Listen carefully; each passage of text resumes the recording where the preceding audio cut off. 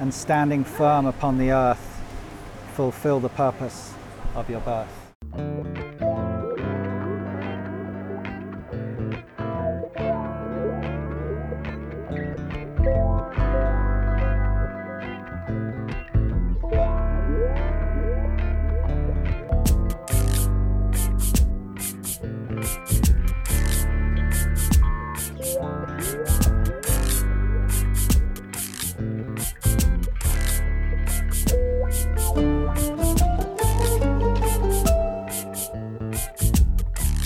Andrew, welcome to Mana Cafe. Thank you, Bobsy.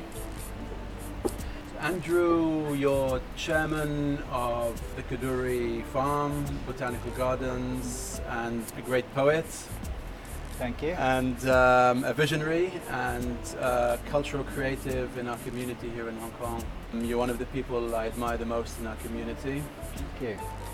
And I think you're a powerful catalyst for change, inspiration and education through the myriad things you do in Hong Kong. I was faced with a very beautiful challenge in my mid-20s when I came back to Hong Kong, having been staying in a meditation center in the US.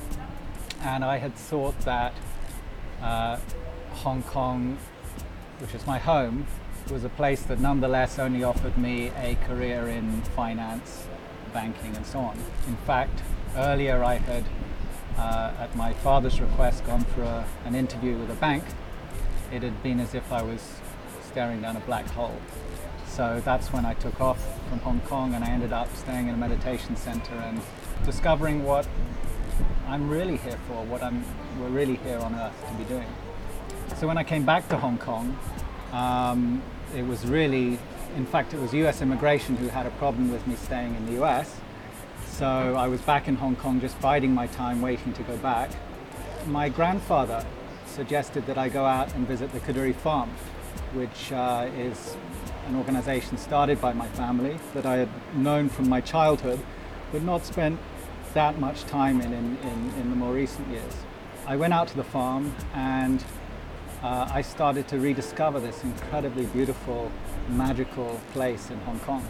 And it was just at the time that my family were looking to find a new role for the farm in Hong Kong because it had been established as an agricultural aid center and there was no longer any real need for the kind of work that it had been doing. It coincided with a time when my family had hired consultants, in fact, to talk to the government, talk to the universities, and see if someone other than the family would take responsibility for the farm.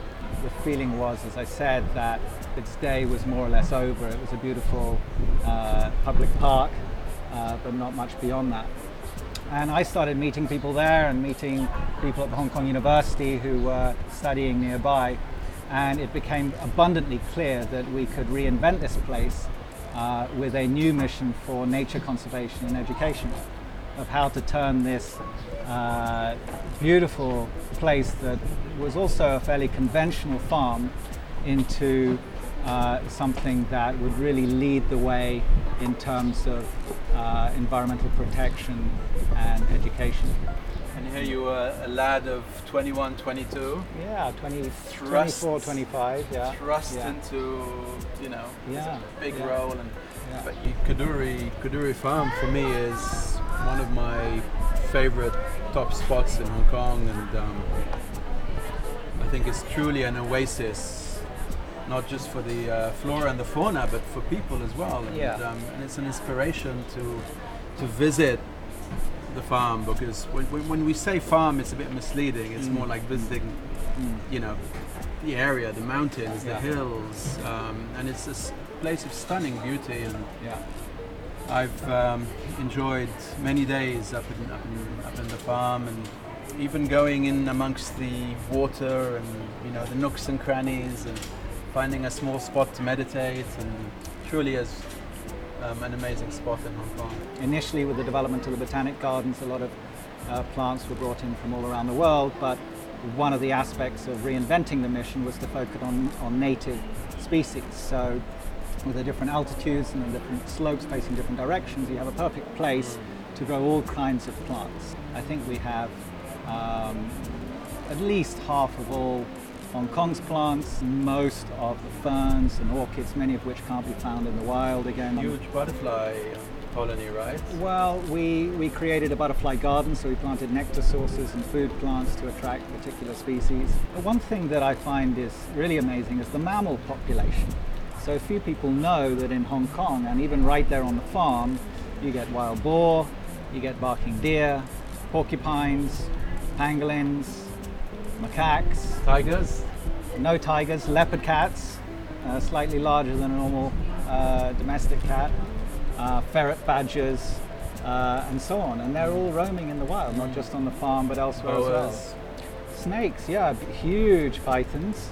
Just the other day, a pair of king cobras were spotted, and when that happens, if it's a rare animal that we want to protect, then we will just make sure that that the public can't get too close. We won't highlight where they are, but we will make sure that the public is safe.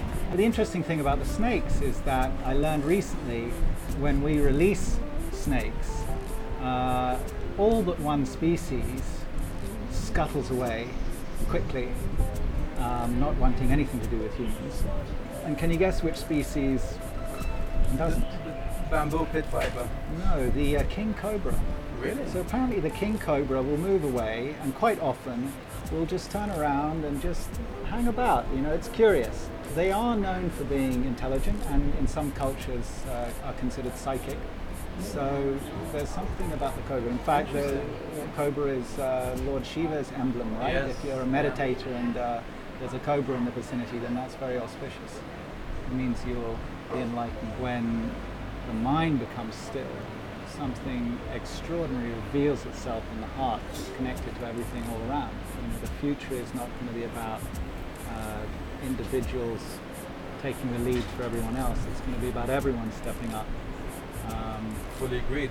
Is happening on a global scale. This is, and at the same time that the challenges we face are global. So that's pretty unprecedented. Absolutely. If our civilization collapses, we can't just move somewhere else and create a new one. So every generation has felt that it's lived in the most important of times. This Right. goes throughout history. But truly, the difference with this awakening now, this movement, is it's global. We have an unprecedented challenge with the collapse of our ecosystems. And hey, global warming is official now. It's already happened. It's not a question of when or if or it might. It's already happening. So we have this environmental collapse, this global crisis happening. And at the same time, we have this awakening, this spiritual, humanitarian, ecological awakening. So you've got these two major global dynamic forces happening simultaneously. This polarity, and I find this absolutely fascinating. balance is a principle of the universe, and one of my favorite symbols is the yin-yang symbol. And what I find extraordinary about that symbol is that at the heart of the yin is the yang, and at the heart of the yang is the yin. So the more extreme things go in one direction, the more out of that will come its opposite.